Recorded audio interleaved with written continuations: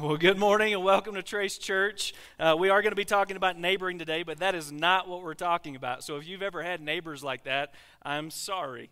I'm sorry. Hopefully you're not that neighbor, but we're going to have a good conversation about that today. And I need to let you guys know up front, I've been battling a cold all week, and so I'm a little bit fuzzy up here, but no worries. I took some Theraflu and a shot of tequila before I came up, so the Theraflu is true, but the other's not. But I'm trying to stay focused, so just bear with me. I don't sound like myself. And man, talking about a southern accent, that lady right there had a southern accent, if you guys think I have one. Well, hey, we want to just say thank you for being here. We really do. I mean, we say that every week. You probably expect us to say that every week, but you need to know from the bottom of our heart, thank you for being here. And especially if you're a guest here today, maybe you came on the other end of someone's invitation. And what I need you to know is that if you were invited into this place, it's because they love you.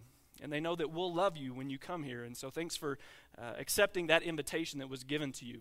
Well, last week we began this new series called Out of Focus. And we began this conversation about how when life just kind of catches us off guard and we get caught up in the busyness and just the hectic pace of life, we often get out of focus.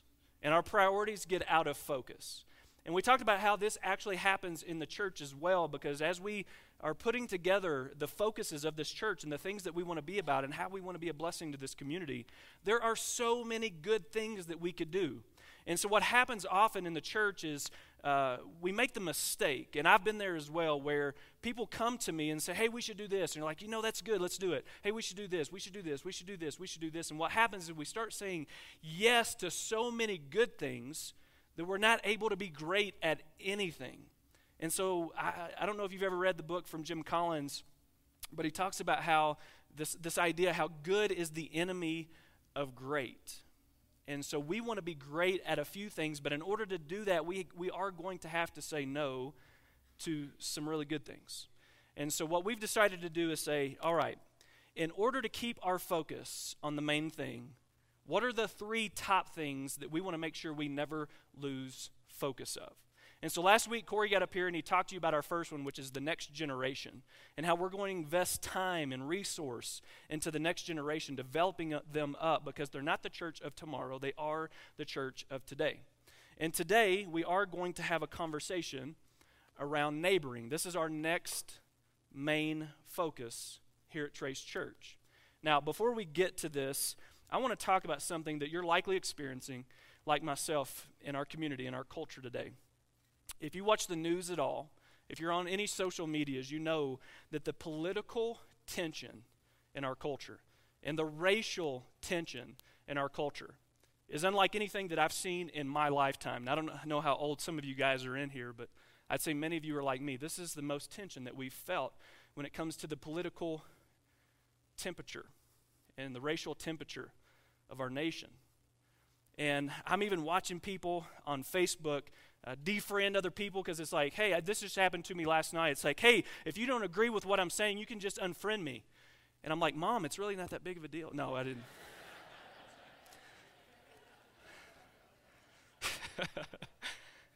But I bet you know what I'm talking about.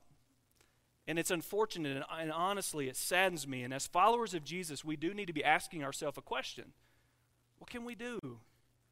What does God want us to do? How can we add value? How can we add health into a very unhealthy situation? And I'm going to make a statement in just a second.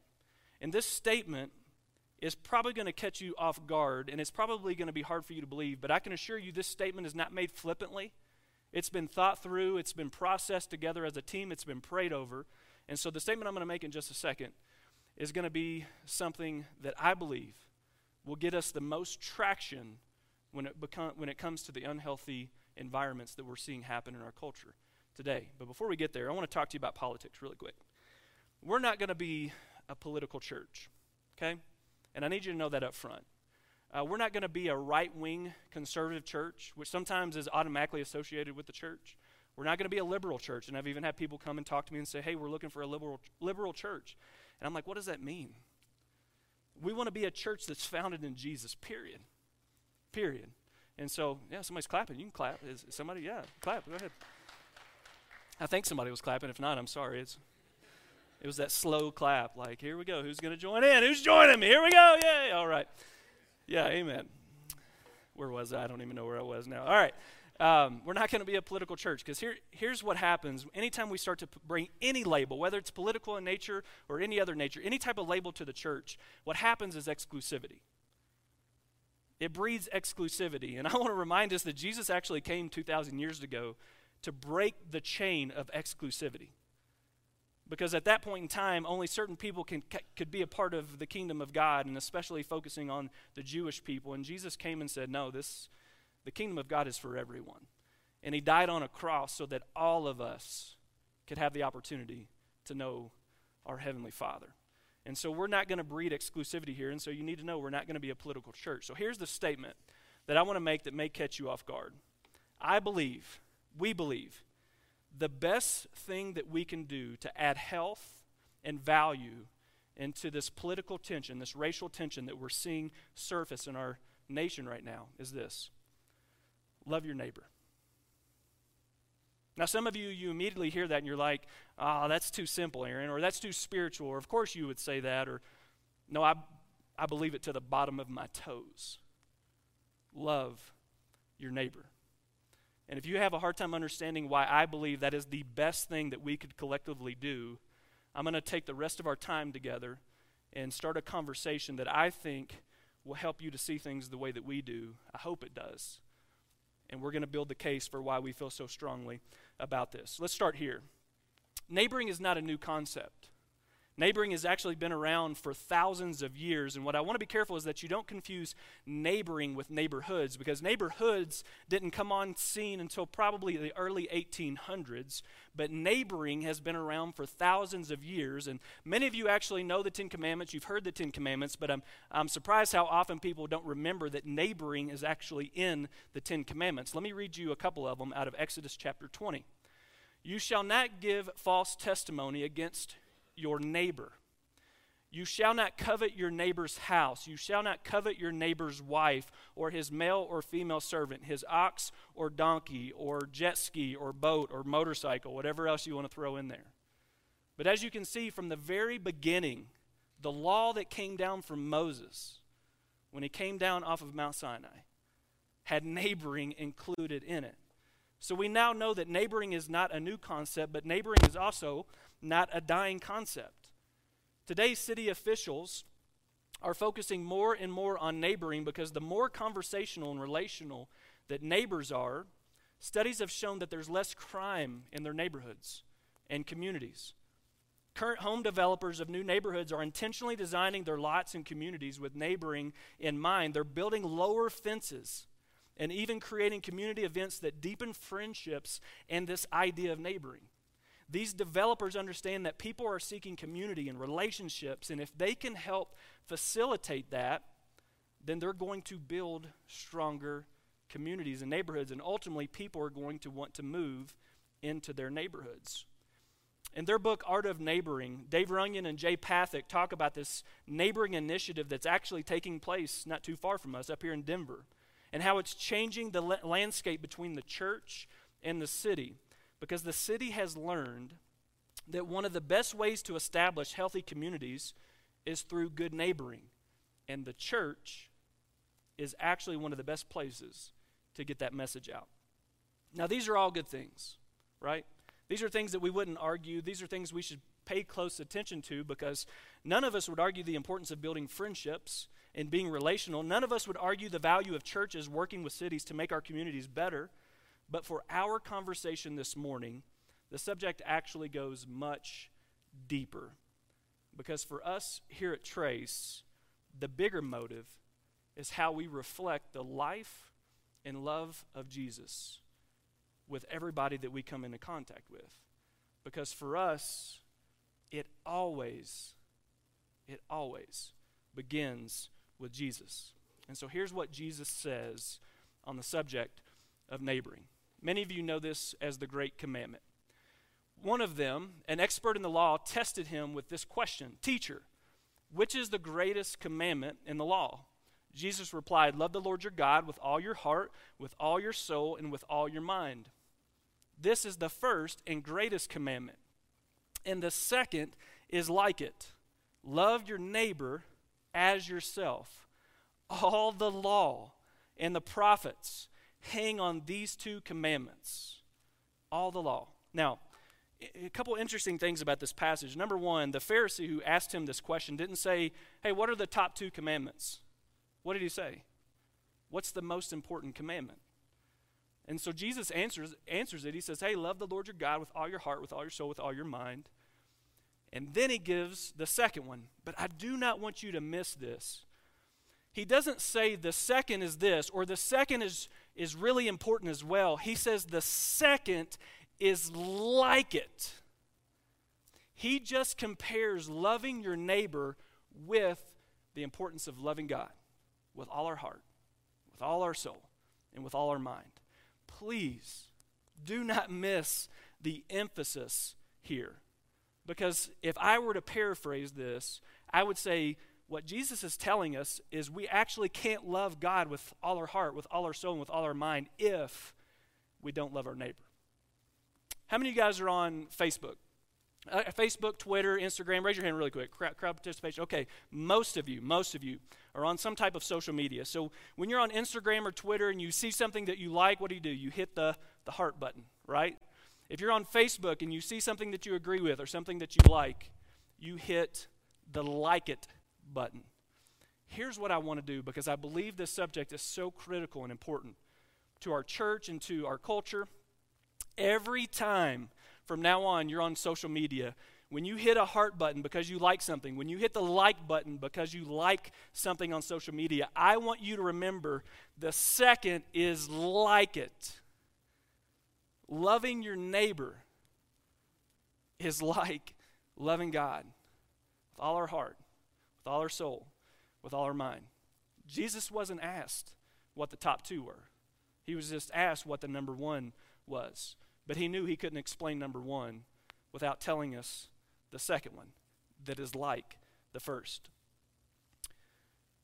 A few years ago, Emily and I were still living down in Arizona, and we had a couple of new neighbors move into town, or move into our neighborhood, and we've done our best to try to be good neighbors. This is something that we're passionate about, and so we had these new guys move into town. It was a girl and a guy. They were boyfriend and girlfriend, weren't married, and we invited them to come down to the house to get to know them a little bit. And Emily befriended the gal a lot more than I was able to befriend the guy, and so they start spending some time together, and Emily went down to their house and noticed they were very different than us. And good, bad, or indifferent, they were just different than us. And they had Buddha and they had Hinduism represented in their house, and they had some Christianity things represented in their house. And quickly we understood, because I've met people like this, they worship all religions. And so Emily again began to build this relationship with this gal more and more. And as we were approaching Easter, Emily extended an invitation. This is after months of getting to know them. And said, hey, would you guys be interested in coming to Easter with us? And the gal looked back at her and said, no, probably not. And she paused and said, can we still be friends? Now, I'm speculating a little bit, but I bet she gave that answer because at some point in her life, some Christians befriended her, and after they invited her to come do something, maybe it was a church service or some church event, and she turned them down, that was the end of their friendship. It's not what it's going to be about for us here. And one of the things that we've learned about neighboring that's so important is how it teaches us to love people that are not like us. And so we continued the friendship with this couple, even though they never came to church with us. Guys, one of the greatest values in neighboring is that you learn to love people who are not like you. And here's why I say that it's a value. We often surround ourselves with people that are like us, but the kingdom of God has no filter on age, ethnicity, skin color. And so when we're learning what it looks like to love our neighbors, we cannot have filters. We cannot have filters. And it leads me to the one thing today. Jesus wants us to love the neighbors that we have, not the neighbors that we choose. I want you to think about that.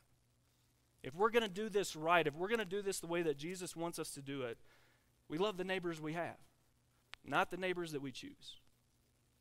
Now, time out for a second, and I'm truly going to get off subject for just a moment. So time out, and then we'll time back in, whatever that is. I know we live in a very white demographic, but I don't want to lead a white church. And the reason I say that is because I want this church to look as much like heaven as possible. And I don't know what that means. All I'm asking is for your partnership in helping us bring as much diversity into this place as we can, because it should resemble heaven. So I don't know how you can partner with us in that, but it's my invitation to you to partner with us and help us to make this place as diverse as possible. Time in. Guys, today, the people who live around you are more unlike you than ever before. Ever before. Whether they represent different religions, ethnicities, political perspectives, differing opinions on morality issues, the people who live around you are probably not like you. And when we learn to love people not like us, we grow in something called selflessness. And selflessness is arguably one of the best Christ-like attributes that any of us could have as we represent Jesus to our neighbors and to anyone else that we come into contact with.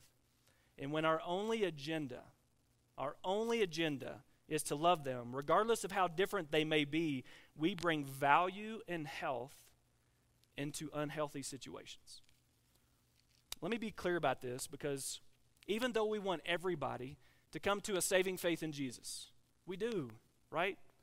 I mean, my hope is that we'll pray for our neighbors. We do want everyone to come to a saving faith in Jesus. That's my hope. But we don't love our neighbors simply because we want them to become Christians. We love our neighbors because we are Christians. That's our motive. And so there shouldn't be any other agenda. Now, again, a couple years ago, living in the same house where we met these other neighbors, when we first moved into that neighborhood, I learned about, and I'm going to make up her name here, Sally. We'll call her Sally. And Sally lived right beside us, and she was this crotchety old woman. And I was warned about Sally when we moved in the neighborhood, and people would tell us, hey, be careful with Sally. Be aware of Sally. And I remember my first run-in with Sally. I had planted a palm tree in my backyard. And the palm tree was, of course, in my yard, but it was going to end up growing into Sally's Palo Verde tree that was growing way over her fence into my backyard. And when Sally noticed that my palm tree was going to intrude on her Palo Verde tree that was growing over the fence into my backyard, she came. Am I doing something? Okay. All right, sorry. So Sally came over to let me know about how she wasn't excited about my new palm tree. And now I could have been a good pastor and I could have been a good neighbor and said, Sally, you know what, you're right. I'll move my tree, but I didn't. I decided to let Sally know of how educated I was on the issues of property boundaries. Because I said, Sally, honestly, I'm allowed to cut your tree because when it comes to property boundaries, you're allowed to cut anything that's growing into your yard, even if it's your neighbor's tree. And I thought Sally was going to be amazed by my skill and education on property boundary, but she wasn't. And so we left that conversation, not as enemies, but very frustrated. I remember weeks went by and maybe even a couple months, and I remember seeing Sally one day, because I hadn't seen her for that period of time. I remember seeing her one day outside of her house, and she looked very ill. And so I came up and said, hey, I haven't seen you in a while. How are things going? You doing okay? And she said, no, I'm not. She goes, I had a heart attack. Actually came close to dying. And I don't even know who's in Sally's life. I'm like, did you have somebody to call? And she was like, yeah, my son came and got me. And I said, Sally, if you would have just cut that stupid tree, you wouldn't have been so stressed. No, I didn't say that.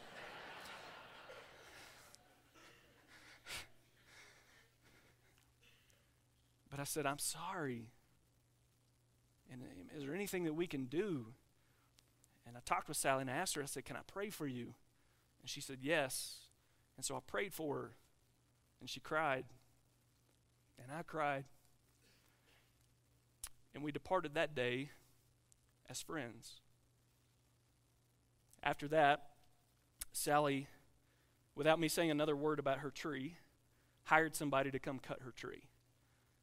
And I started to do a lot of her landscaping for her, gave her our number, made sure she knew that she could call us anytime her health was in jeopardy or anything else. And we became friends, and so I didn't need that gasoline after all. I'm so bad. Sorry. Guys, do me a favor and don't wait until something goes wrong before you become the neighbor Jesus has asked you to be. Don't we do that sometimes? May even happen with your family or friends or relationships that you've had, that if there's distance come in between you for whatever reason, and when actually something goes wrong, we forget about a lot of those things really quick, don't we? I don't know what differences you may have with your neighbor. I'm just going to stand up because that's going to keep happening. I don't know what differences you may have with your neighbor, but I can assure you they're small in comparison to other things. When Jesus said love your neighbor, he actually uses this Greek word agape for love. And there's a few words in the Greek that he could have used for love, but he chooses the one agape when he says love your neighbor. And agape is a very specific type of love. It's a love that only comes from God. It's unconditional. It has no strings attached. And guys, if we love our neighbors with strings attached, it really is no love at all. And so my invitation to you is to love your neighbors with agape love. Do I want them to hear you speak of Jesus? Yes. Do I want you to go invite your neighbors to come to this church? I do. But when they turn you down, you don't ever turn them down. Or you don't ever turn your back on them whatsoever. Because when we cease to make ourselves available, we're no longer considered a neighbor. Well, at least we're no longer considered a neighbor in the definition that Jesus gives us, and there's no better place to define this than in the Good Samaritan. So let's read this together, because this is the best place that you're going to see what a neighbor is in the context of how Jesus would describe it. On one occasion, an expert in the law stood up to test Jesus. Teacher, he asked, what must I do to inherit eternal life? What is written in the law? He replied. How do you read it? He answered. Love the Lord your God with all your heart, with all your soul, and with all your strength, and with all your mind, and love your neighbor as yourself. Jesus said, you've answered correctly. Do this and you will live. But he wanted to justify himself, so he asked Jesus, who is my neighbor? In reply, Jesus said, a man was going down from Jerusalem to Jericho when he was attacked by robbers. They stripped him of his clothes, beat him, and went away, leaving him half dead. A priest happened to be going down the same road, and when he saw the man, he passed by on the other side. So too a Levite, when he came by and saw him, when he came to the place and saw him, passed by on the other side. But a Samaritan, as he traveled, came where the man was, and when he saw him, he took pity on him. He went to him, and he bandaged his wounds, pouring on oil and wine. Then he put the man on his own donkey, brought him to an inn, and took care of him. The next day he took out 2 denarii and gave them to the innkeeper. Look after him, he said, and when I return, I will reimburse you for any extra expense that you may have. And then Jesus says, which of these 3 do you think was a neighbor to the man who fell into the hands of the robbers? The expert in the law replied, the one who had mercy on him. Jesus told him, go and do likewise. I want you to pay attention to something here as well, because something just happened and we often overlook it. Because Jesus didn't say who was the good neighbor to him. Because 3 people passed him by. There was a Levite, there was a priest, and then there was this Samaritan. Jesus doesn't say, hey, who was the good neighbor? He says, who is the neighbor? And so if we're going to define neighbor, these are 3 things that we can conclude. It's someone who was in proximity, someone who saw a need and met it, and someone who made themselves available. Again, the priest and the Levite, they were in proximity. They saw the need, but they didn't meet it. And they didn't make themselves available. And so neighbor, in the best way that we could define it, is somebody who is in proximity. They saw a need and met it, and they made themselves available. Now, in this context, I've got to be true to the text here. In this context, this is not really talking about your neighborhood. This is not talking about people who live right around you. This is talking about people that you come upon anywhere. At work, where you may play, where you go to school. I don't know what to do here.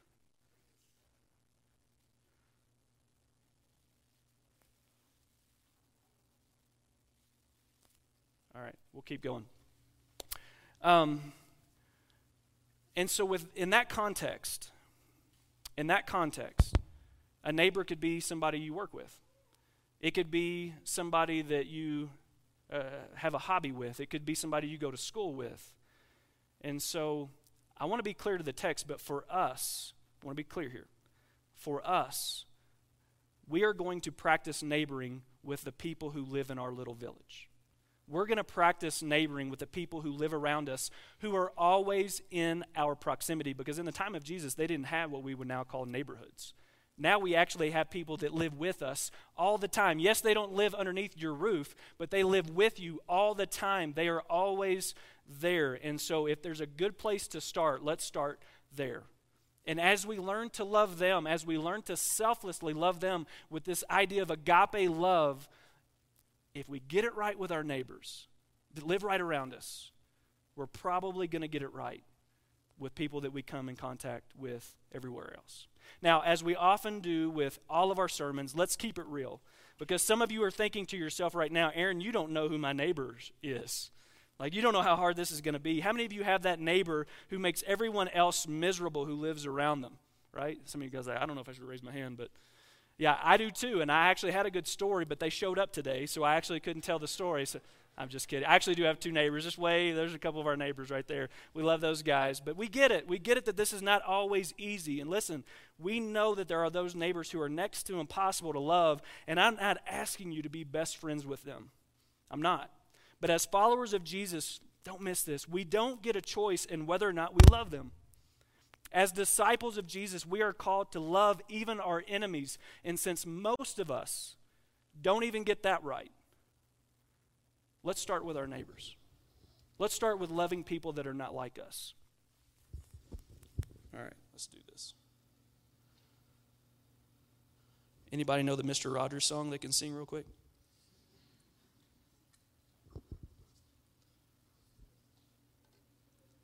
Nobody? Okay. There we go. Thank you. So guys, we understand it. We understand there are going to be people that are very, very different than you, people that are very hard to love. And so we're not asking you to be best friends with them. We're just asking you to love them the way that Jesus calls us to love them. And we're also not asking you to be that obnoxious neighbor that doesn't know good boundaries. Solomon even talked about this and he has a couple proverbs I'm going to share with you.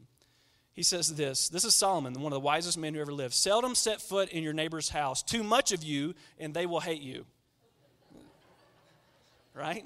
Okay, if you're not listening to me, just listen to Solomon, wisest guy that ever lived. Or how about this? A loud and cheerful greeting early in the morning will be taken as a curse.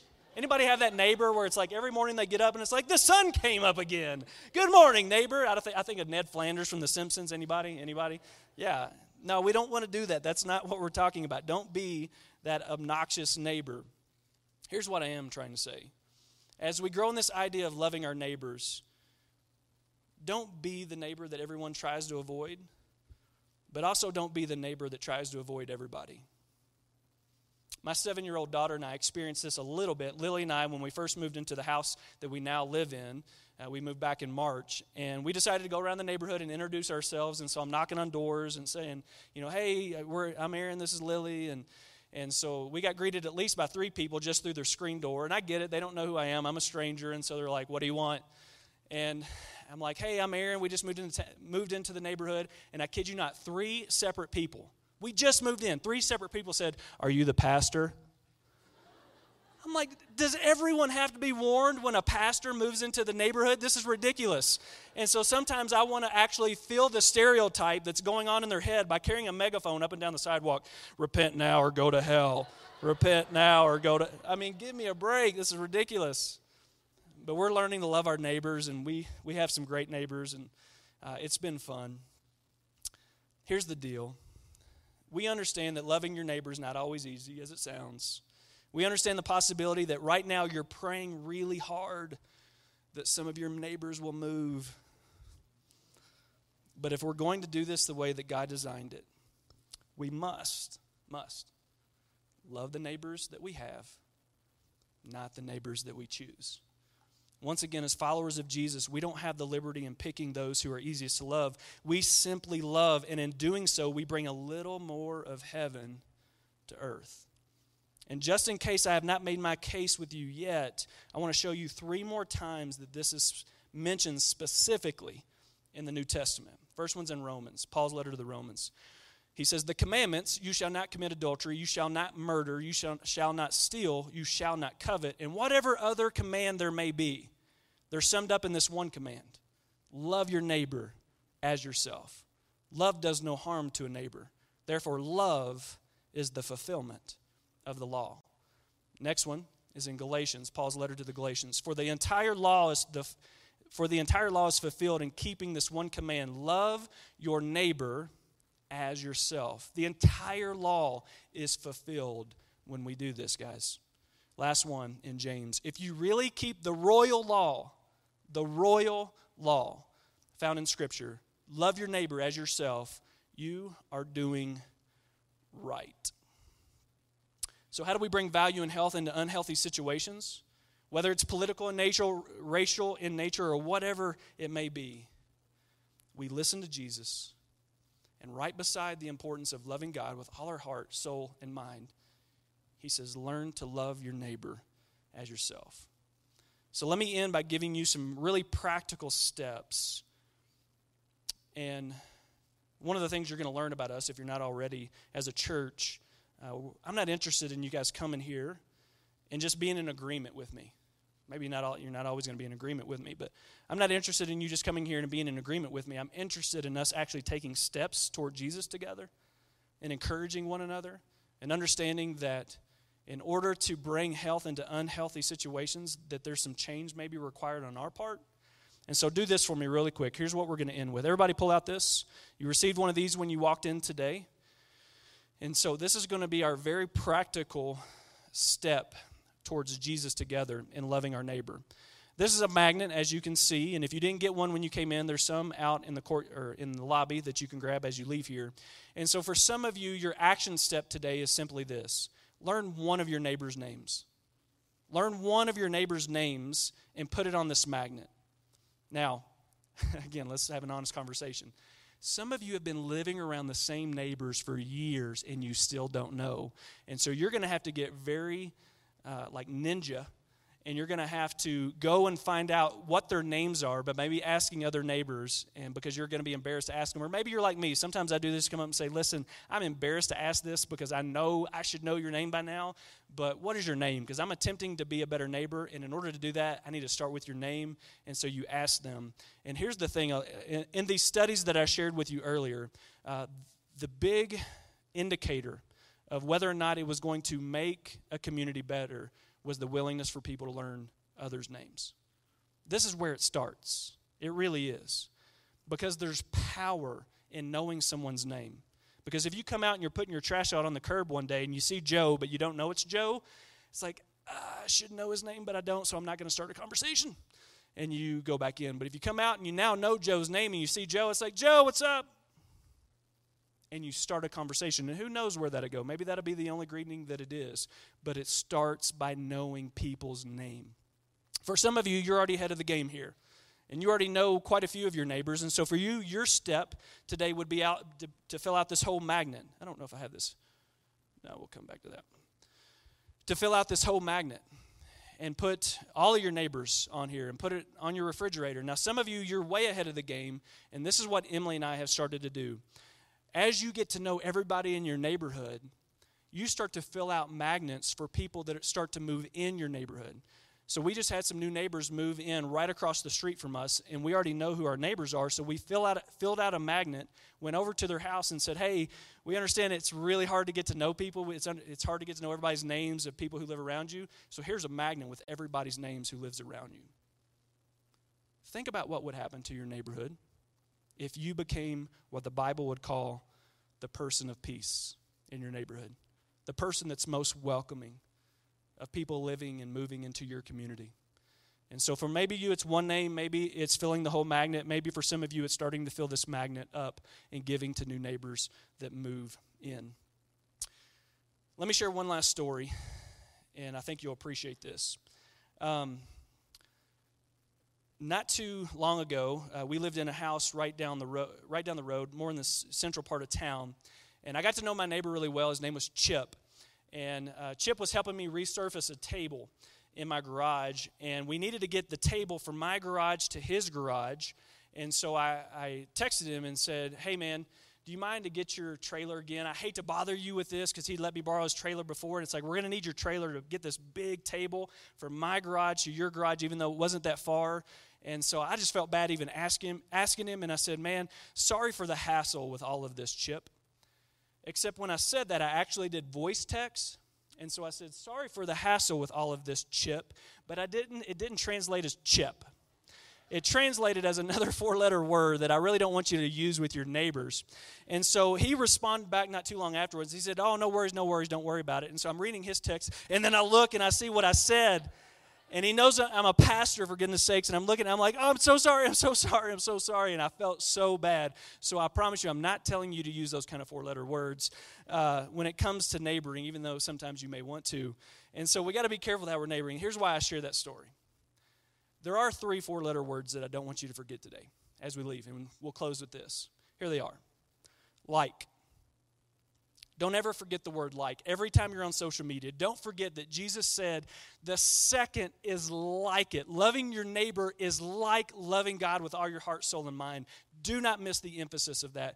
Do not forget that word like. The second one is love, agape love. If we're going to do this the way that Jesus wants us to do it, it's no strings attached. We're not loving the neighbors that we choose. We're loving the neighbors that we have.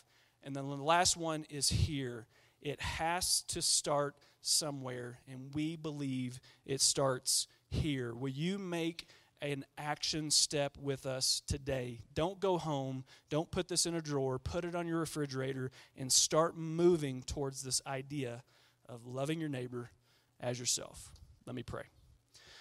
Father, thank you so much for making things crystal clear in your word. Thank you for giving us instructions to make our culture, our environments, our homes a better place. And sometimes when we say things like just love your neighbor, it's too simple. And because it's too simple, we decide not to act on it. And how foolish we would be to do that, because you made them simple for a very good reason. You want everybody to be able to make these steps toward you. And so as we learn what it looks like to love our neighbor, even the most difficult ones, God, partner with us. Show us that this really isn't about us. It's how we bring health into often unhealthy situations. Father, we love you. We thank you. Would you now partner with us as we make this step together? It's in Christ's name we pray.